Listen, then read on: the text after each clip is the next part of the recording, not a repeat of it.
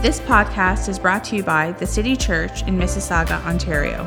For more information, please visit thecitychurch.ca. We hope you are encouraged by this message from our lead pastor, Frank Coulter.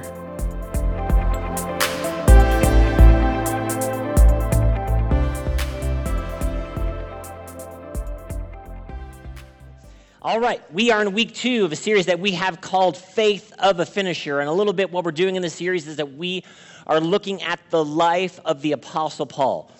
Now, the Apostle Paul had a very interesting journey, that he was one of the great opposers of the church, came against the church and its leaders, and was sort of party to murder of one of the early church leaders, but then God got his attention on the road to Damascus in Acts chapter 9, and he had this tremendous conversion experience, so much so that he moved from being an opposer of the church to going around and planting churches, many churches in the Mediterranean region, and we see that in the book of Acts, that he would go on these journeys, these missionary journeys, and he would plant churches. But we have some verses that talk about Paul at the end of his life and some of the things that he said. And many times that we see in the New Testament our journey of faith compared to a race. And like I said last week, we all know that, and we all have heard sermons along these lines, where the race that we are running in life is not the 100 meters. It's not a dash and it's over really quick. It's actually more akin to a marathon, sort of the journey of life, or we could say it's a relay race for those of us in the church that we have received the baton from the previous generation to the church, and we want to pass the baton to the next generation of the church, and those are all good ideas.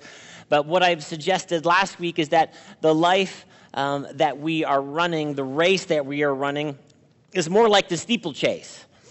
Now, if you've ever seen the steeplechase, there's hurdles on the steeplechase, and then over one of the hurdles, there's actually a pool of water that you jump in. And back in the day, it used to be a pool of mud before there was a nice track.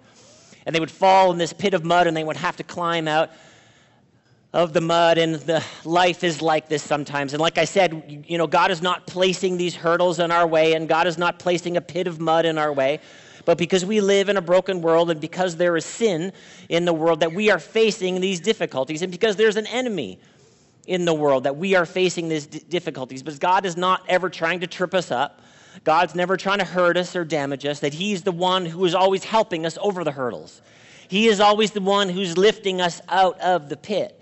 So as we look at this race of life, what we want to do is we want to finish well. Now, not just the totality of our lives, not just birth and death, and not just right before we die that we want to finish well, but we are going to go through seasons in life. As I mentioned last week, you're going to go through, a season of childhood, and then before you get married, if you want to get married, you're going to go through a season of singleness. And then, when you're going to get married, till death do us part, we're going to be in that season of marriage. And we want to remain in the season. And the seasons that we are in, we want to do well. And if you have children, you want to do that season of parenting well. And in life, there's a specific beginning of certain seasons, and then there's the actual race, and there is the finish line. And how many know sometimes in the middle of a race, we might feel like we want to quit, or there's a lot of hurdles, like I said, or there's a pit that we fall in. I remember, I wasn't much into track and field when I was younger. Part of the reason was that my sister, who was about 3 years older than me, was a track star. She, at one point, I believe she actually had a record in Peel for the 200 meters. And, so she was a few years ahead of me, so anytime I got into that grade, they'd be like, "Oh, are you going to be like Sherry?" And I'd be like, "No, she's a girl. I'm not running track. I'll do other things. I'm going to play other sports." And I played a lot of other sports, but I stayed away from track, partly because she was so good at it. She had really long legs, really young, and I didn't grow till I was about 16. And so I was in grade 9, I was the shortest boy in my class. And at the end of high school, I'd grown a foot, so it worked out, and I was taller than my sister. Awesomeness. But in grade 6, one time, one of our teachers, had this great idea that we were going to go run track, and he didn't give us an option, and so we didn't have a track outside of our school, but he sort of marked out 400 meters and that we were going to go run this 400-meter race. Now, he was very nonchalant about our training, and so we would just kind of jog around. You know what I mean? When you're in grade 6 and you're not interested in track, you just kind of jog around. There's no intensity, and I wasn't going to be intense because I wasn't going to be like my sister anyway. So I wasn't really into this track situation. And then so we actually went to the track meet. And I was fully unprepared for the race I was about to run. And with about 150 meters left, I was in 10th of 10 people, friends. And if you know anything about me, I'm not interested in 10th place. And so I just had a little bit left in the tank, and I was able to make it to 8th. And that was the end of my track career right there in grade 6. But at that time, when I was 10th with 150 meters to go, what does it feel like? It feels like you want to quit. It feels like this might be really too hard. I'm not sure that I can get to the finish line. And God wants us to get to the finish line. And he wants us to get to the finish line in the season of life that we are in right now. And he actually wants us to get there well. And we see here the Apostle Paul writes about this. 2 Timothy chapter 4, verse 5 says, "But you keep your head in all situations, endure hardship. Do the work of an evangelist." Timothy is a young pastor. "Discharge all the duties of your ministry, for I am ready to be poured out like a drink offering, and the time for my departure is near." So Paul here at the end of his life in one of the last letters that he wrote. He says this, "I have fought the good fight. I have finished the race. I have kept the faith." And this should be our desire regardless of the season that we are in and how long it might be, or it's longer than we expected it to be. That this should be our goal. This should be our desired testimony that I fought the good fight, I finished the race, I kept the faith. Now there is in store for me a crown of righteousness with the Lord, the righteous judge, will award to me on that day. And not only to me, but also to all who have longed for his appearing. So when we think about life, we're thinking about it, there's a fight of life and there's a race, but we want to get to the finish line. 1 Corinthians chapter 9, verse 24 says this, "Do you not know that in a race all the runners run, but only one gets the prize?" And here's the advice. "Run in such a way as to get the prize." Now, the race that we are running as an individual in the season that we are in, we're not trying to beat other people, but what we're trying to do is we're trying to reach our maximum potential in this season that we are in. We're not trying to beat others, even though I like to win stuff. But we should want to run in such a way where we get the prize, where we hit the finish line. Everyone who competes in games goes into strict training. They do it to get a crown that will not last, talking about physical races. But we do it to get a crown that will last forever. Now we know that this would mean eternity with Christ. But then it could also mean something more than just a race that we would run, just a physical race, that how we run our race, the season that we are in, can actually impact other people. We talked about this last week. And it is actually one of our goals in the season that we are in, and this was the main point last week. If you missed last week, you can catch up, you can listen on our website and through our podcast and through the church app, that God wants to bless you in the season that you are in right now, but then he also wants to make you a blessing. This is the goal of the season that we are in. God wants to make you a blessing, something that will affect eternity.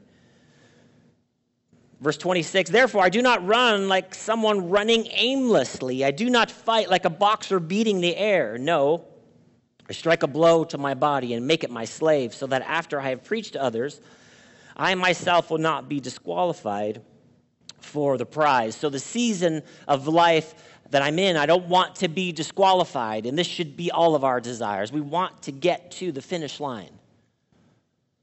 So last week, we emphasized this idea of being a starter. For you to get to the finish line, you have to start. You have to get your feet in the blocks, and you have to start. You can't be, as we said last week, you can't be lazy. You can't just look out at life and say, well, this is too hard, so I won't do anything. Or the other extreme of that would be you do too many things. You got too many things going on in this season of life, and you can't accomplish any of them well. But we need to be a starter so that we can be a finisher. So once again, if you missed that message, you can catch up online. So the question is, when we start the race, this is what we're talking about today, where are we going? Where am I going when I start the race? Because in a sense, we need to know where the finish line is or what the goal is or what am I trying to achieve in this season of life so that you can know when you get there.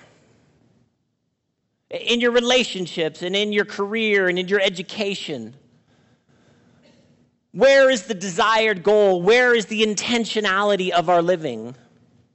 Because we don't want to do, like Paul said, we don't want to run aimlessly. We just don't want to, run a zigzag pattern and never get to the finish line. Or we don't want to be a boxer who's not actually making contact with the opponent, just sort of beating the air, wasting all of our effort, but actually living with intentionality. And this is so important for us as we start the race that we are in. And we need to know where I'm going. What is my desired endpoint? What is the purposes of God for me in this season? And we talked about that a little bit last week, that God has placed some responsibilities in your hand in this season that you're in. Because every person's life is going somewhere, but not everybody's life is going somewhere on purpose. We could just be going somewhere, not considering where is the finish line. What am I doing? What am I doing in this season of life? Am I just doing the thing that culture offers to me? With no desired endpoint, with no understanding of what God has placed in my hand. What am I doing? What am I thinking about? Am I just sort of existing? Or am I actually living with intention, that God wants us to live with intention? Now, sometimes when we start the race, once again, the beginning, the feet in the starting blocks, and the endpoint destination, the finish line, when we break through the tape, very specific things. But sometimes the middle, you kind of feel like you're in no man's land. You start something, and then when you get on the journey, you're like, I'm not sure how close am I to the finish line? And then maybe you don't see any results for a little while after you started the race. Has anyone ever changed any eating habits?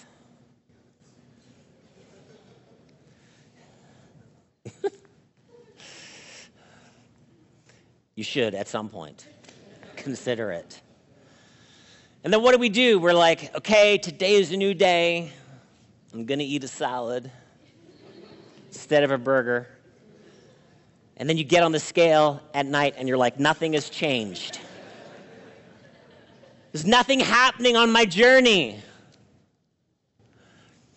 And sometimes we don't know where we are on the journey. But we need to stay on the journey that God has for us. See, once again, sometimes we look, whatever our ways of measuring where we are on the journey, we're kind of like, am I a quarter of the way? Am I halfway there? Am I I don't know where I'm at on the journey. We don't see results. And this causes people to quit, to give up, to stop, not reach the finish line. But we want to live with intention. So we've got to ask ourselves some questions. We've got to ask ourselves some questions about the purposes of God for my life. I want to know, I desire to know the purposes of God in my life. And sometimes these things might seem really difficult to get a hold of. How can I know the purposes of God for me right now? In other words, the will of God. What is the will of God for me right now? And I think sometimes these might be a little bit easier than we make it out to be. And then sometimes preachers don't help us, I would say, in my humble opinion. Sometimes when we're preaching, I'll just include myself in the mix. Preachers will say things like, the Lord said to me this. And people are like, what does that mean? Like, did you actually hear something with your physical ears? I don't, it's not that easy for me. I know you're saying it, and there you are, a preacher, and you're famous, and I guess God is speaking to you, and I guess you're in a special category. But I want to know what the will of God is for me. I want to know the purposes of God for me. And one of the things that I would say is that we should do the known will of God. In other words, the thing from the Scripture. That we get ourselves in the habit of doing the purposes of God that we know from the Scripture as it relates to the season that I'm in right now. Like I said, relationships. There is a ton in the Scripture about how to act in relationships, how to act in marriage, how to act in the context of with your parents and with your children. Let's do those things. Are you out there this morning? Get ourselves in the habit of doing the known will of God. So we would never ask ourselves this, should I hate my neighbor? You know, they've taken all their leaves and they've raked all their leaves onto my yard. I kind of feel like I want to hate them. God, should I hate my neighbor? Well, you're not speaking to me, so I don't know. I might just go ahead and hate my neighbor because it's not like the preacher on the TV who's God answered me. No, we know from the Word of God that we should love our neighbors as ourselves. So even though I might not like them sometimes, then I'm going to choose to love them. I'm going to choose to do the will of God. This is a simple first step to the will of God. Should I get a job or should I continue to mooch off my parents? Lord, what should I do? God, I'm just not sure. The will of God for my life in this moment. Mom is still cooking for me. I won't say anything about an age because, millennials are later starters now. So we can't offend anybody. But I would say, I don't mind offending people. I would say, if you have a degree, you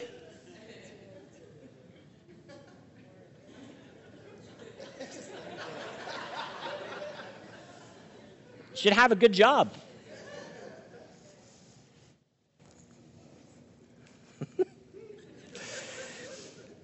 Should I work hard at my job or should I do the absolute minimum? Should I just do enough to get by? Nobody really knows. The boss is not really watching me.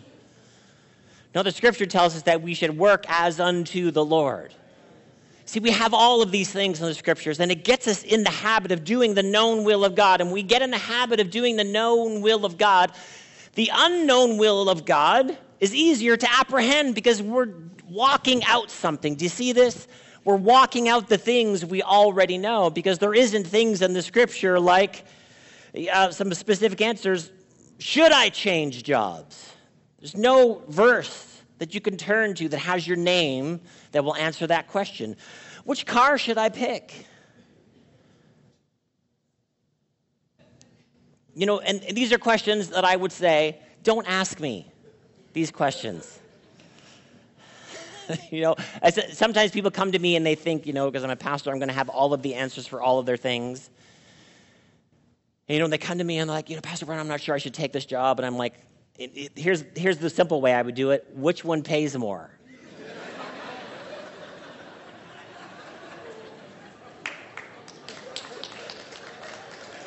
Now, wait. But that's not always a good answer. Do you know what I'm saying? But that's all the information I have unless God gives me some big revelation about your life. But here's the thing, He actually doesn't need to because you have the Spirit of God on the inside of you.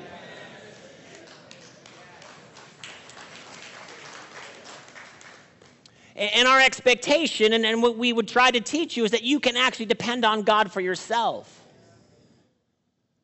Should I change jobs? I don't know. We're going to have to get ourselves in the rhythm of doing the will of God. Where should I go to university? Should I buy organic? These are the tough choices of life.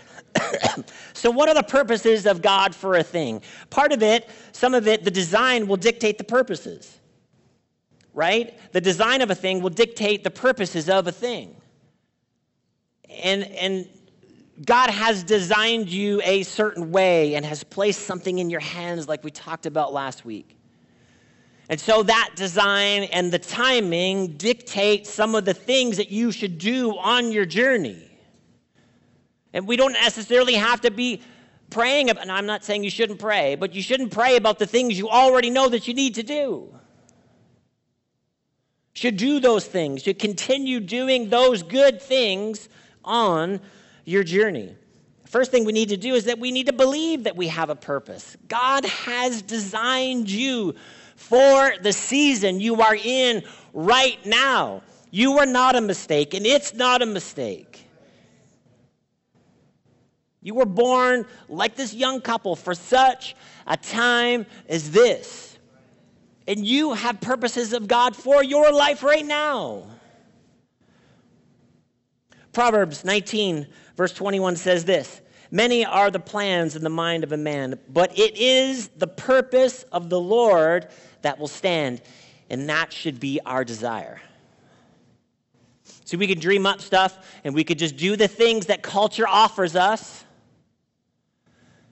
But it is the purposes of God that will stand.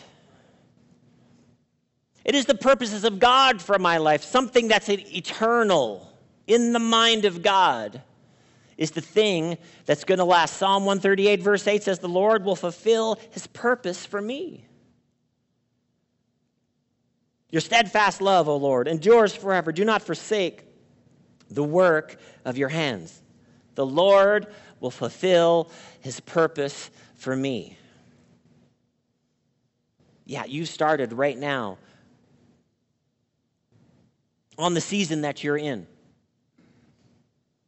God hasn't left you. He's going to fulfill his purpose for you in the season that you are in right now. For some of us, the finish line of a season that we might describe might end next week. For some of you, the season that you just started, like I said, in marriage, the season is the end of your life. God will fulfill his purposes in me. He's doing something in me. And so my expectation is that he's leading me.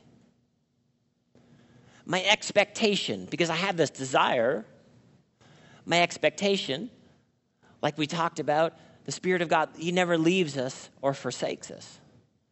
The will of God for you is not somewhere else. It's on the inside of you. Where the Holy Spirit of God dwells.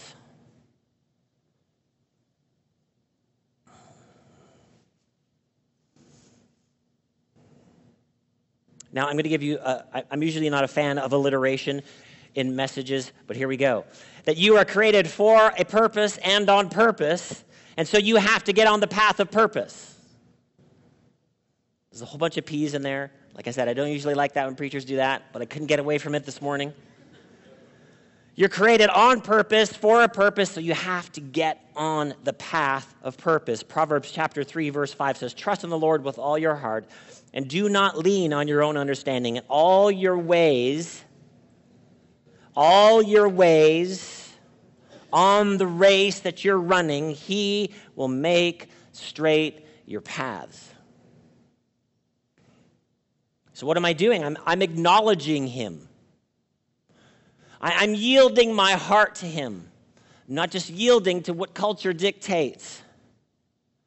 I'm going to yield my heart to him, and he is going to make my path straight.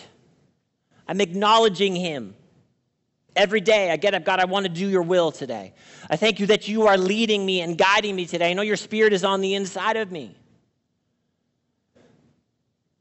So our expectation is God is with me, and he's actually helping me to make the decisions that I'm making every day, all the time. Psalm 23, verse 3, he restores my soul. He leads me in the paths of righteousness for his name's sake. He's leading me on the path of purpose.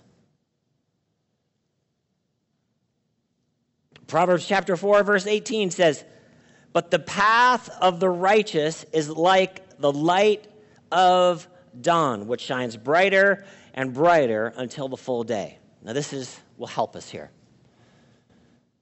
So we're feet are in the blocks. We start the race, talking here about the path. And then what does it say? It's going to get brighter and brighter. I'm going to take a step, and I'm going to do the thing I know to do on the path of righteousness. And it gets brighter and brighter. Now, depending on your personality, you might say, God, could you shine a spotlight on the finish line, please? Just show me the finish line. And he's like, no, I'm making your path brighter and I take this step. Oh, I see this next step. Oh, now I see the next step to take. It gets brighter and brighter when we're on the path of righteousness. God is leading us. Like I said many times, God is leading us by steps, not leaps and bounds. The steps that we would take is getting brighter and brighter on the path of righteousness. On the path of doing the known will of God, and then the unknown will of God is just the thing that we walk in. It's just the thing that we are moving towards. You have to move. You have to start. You have to move. Well, I'm just waiting for the will of God. I'm just going to wait.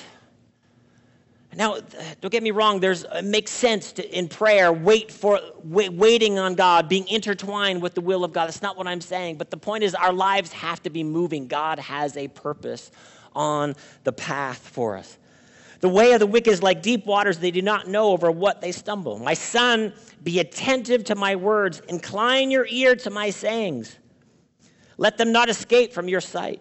Keep them within your heart, for they are life to those who find them, and healing to all their flesh. Now listen, keep your heart with all vigilance, for from it flows the springs of life. See, the condition of your heart is so important on the journey. Why? Because from it flows the springs of life. In other words, the things that you're going to be doing in life. And if our heart is damaged, and if we've got hurt on the journey, and then we just kind of stop, something happened that we didn't want on the journey, because I will just let you know this is what life is like. You are going to start, and you're going to get to the finish line, praise God, but every part of that race is not going to be easy. Jesus told us, in the world you're going to have tribulation, but be of good cheer. I have overcome the world. God is not causing the detours on the race, but you are going to face some detours on the race. So that's why we got to keep our heart. We can't let our heart get angry or bitter or unforgiving or frustrated, because then we can create our own detours on the race that we are running. And how many know that that's more frustrating than what somebody else might do to you? Creating your own detours. Has anyone ever done that? You all have. We all have.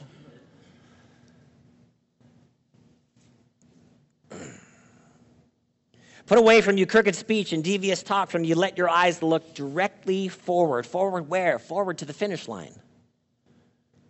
To the purposeful place I'm going in God.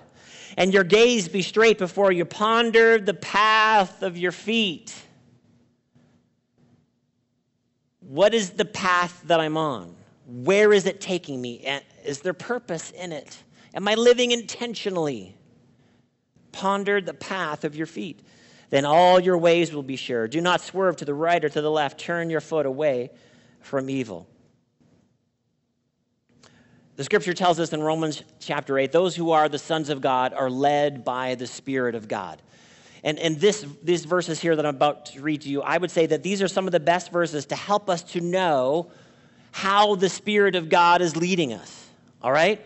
Luke chapter 1, verse 1 says, "Inasmuch as I have undertaken to compile a narrative of the things that had been accomplished among us." So Luke, the doctor, is writing this letter, and he's saying, I'm going to tell you a story about Jesus. We call this the Gospel of Luke, but he's telling us the origins of why he wrote it down. Just as those who from the beginning were eyewitnesses and ministers of the word have delivered them to us. In other words, Luke is saying, I wasn't there, and I didn't see this, but what I'm about to write to you is from the eyewitnesses. It's from the apostles. So he's telling us why he wrote the Gospel of Luke. Do we think this was a good idea? Writing down the Gospel of Luke. Come on now. How many people has the Gospel of Luke helped? Untold millions. And he's like, I just want to tell you, I'm going to tell you the story about Jesus, and I'm going to tell you how I'm writing it down. The eyewitnesses were there, and then here's why he wrote it. It seemed good to me also, having followed all things closely from time past, to write an orderly account, most excellent Theophilus, that you may have certainty concerning the things you have been taught. Did you see it? Why did he write it? Why did he do the things he did? Seem good. Can it be bigger than that? I heard a voice from heaven say, Luke, write this down. What is that? Is that you, Lord? Is that you, Lord, talking to me? No. Now, that's nice, and TV preachers like that stuff. I'm just saying. But this is better. It seemed good. Seems really good. I'm walking on the path. Oh, this seems like a good step. Hey, I'm married. It seems like a really good idea to love my wife. Hey, I have kids. Seems like a really good idea to feed them. Seems really good. Because good things happen from good choices. Ponder the path of your feet. It seems good. I need to do the next good thing in my life. Why? Because I'm going to the finish line.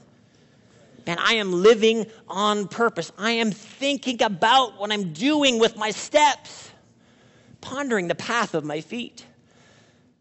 Man, it seems really good to do this. As opposed to, I'm going this direction. They hurt me. I'm going this direction.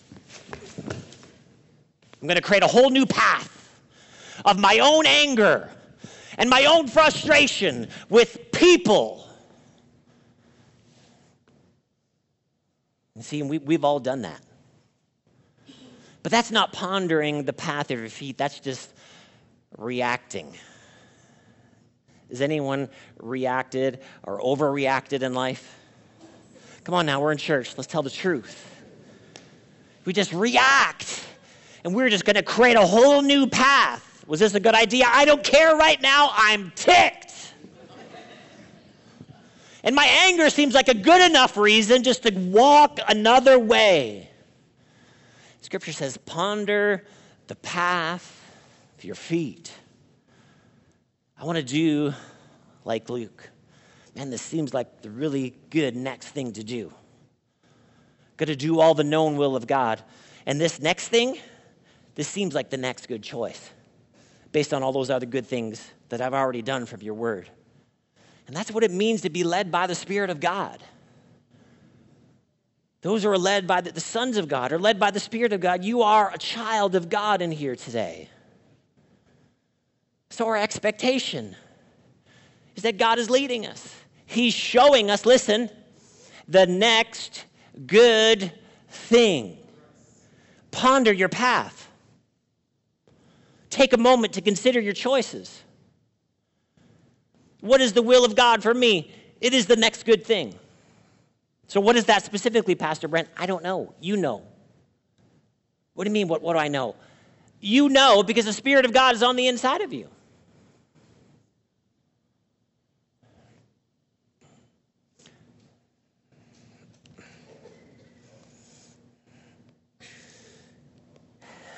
See, when we're walking in something purposeful.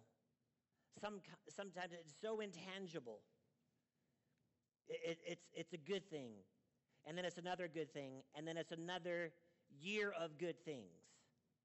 And then it's another year after that of good things. And then it's another 5 years of that, of good things. See, I've told you the story a bunch of times, but the building that we are sitting in has to do so much with my dad doing years of good things. And then another year of good things, and then another year of good things, and another year of faithfulness, and another year of good things, and then 10 years of good things, and then 15 years of good things, and then 20 years of good things. Here we are in a building that's paid for. How many know that's a good thing?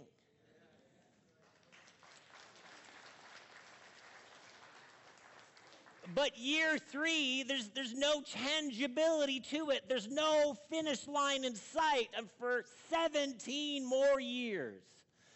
But I would say that 17 more years of good things is better than 17 years of me doing my own thing. Man, it builds up on itself. Good thing, and doing the will of God. I am all over the place this morning. All right, let's go back to my notes. We'll finish with this. So we're living with intentionality. But the last thing I want to talk about this morning is that when I'm living with intentionality, sometimes on that journey of intentionality, we get hit. We get blindsided. We get sideswiped by somebody who isn't. They're not living with intentionality. They're living with a don't care kind of attitude. They're not pondering the path of their feet. And then it affects you, even though it's something you didn't choose. You didn't choose it. But in the middle of your race, you found yourself in a pit of water. Does anybody know what I'm talking about? And then maybe sometimes you contribute to it. Maybe, you had a little detour of anger or bitterness or frustration. And then you kind of dug a ditch and then you dived into it. What do we do on the path when something unintentional happens when I'm trying to live intentionally? There's a story here in the Old Testament about Abraham and Sarah and Hagar. Now, you might not remember who Hagar is, but Abraham and Sarah were there where God had called them to. We know God had called them to be parents, but a bunch of years had gone by, and they had not reached the finish line that God had promised. So they got a little bit impatient on the journey. Does anyone ever get impatient on the journey? And you're kind of thinking, God, I started out doing this thing that you called me to do, but I haven't hit the finish line yet, and I feel like it should have happened by now. I'm gonna work it out. I'm gonna fix it for you, God. Since you might be sleeping or something, you're busy with the famous preachers, or we're hearing you all the time. So maybe I'll just do it. So Sarah had the idea, since she hadn't had a baby yet. And guys, this isn't going to happen, just so you know. She goes to Abraham and says, maybe if you go with Hagar, my servant, and have a child, maybe this will be the thing God intends for us. This is a really bad idea. Now, in the context of multiple wives in this culture, maybe it could have made sense somehow, but it's her getting impatient, and then it's Abraham being foolish, and then it's Hagar joining in the middle of the whole bad idea. This is a really bad idea that had a lot of long-term bad effects. There's nothing good about this idea. But Abraham's I'm in. You know what I'm saying? It's just not a good thing. It's not a good idea. And this is what will happen to us sometime in the middle of us living intentionally, living on purpose, trying to do all we know to do. And this really big mistake happens, and somebody else made a stupid choice, and then I kind of joined in. And then after Hagar had the baby, just not good relationship stuff. Women are staring at each other, not liking each other. It's just not a good family situation. Genesis 16 verse 6 says, "Your slave is in your hands," Abram said. "Do with her whatever you think best." So Abraham, after he joined in with the mess, and Sarah is mad at him, he's like, okay, well, do whatever you want to do. Then Sarai mistreated Hagar, so she fled from her. The angel of the Lord found Hagar near a spring in the desert. It was the spring that beside the road of Shur.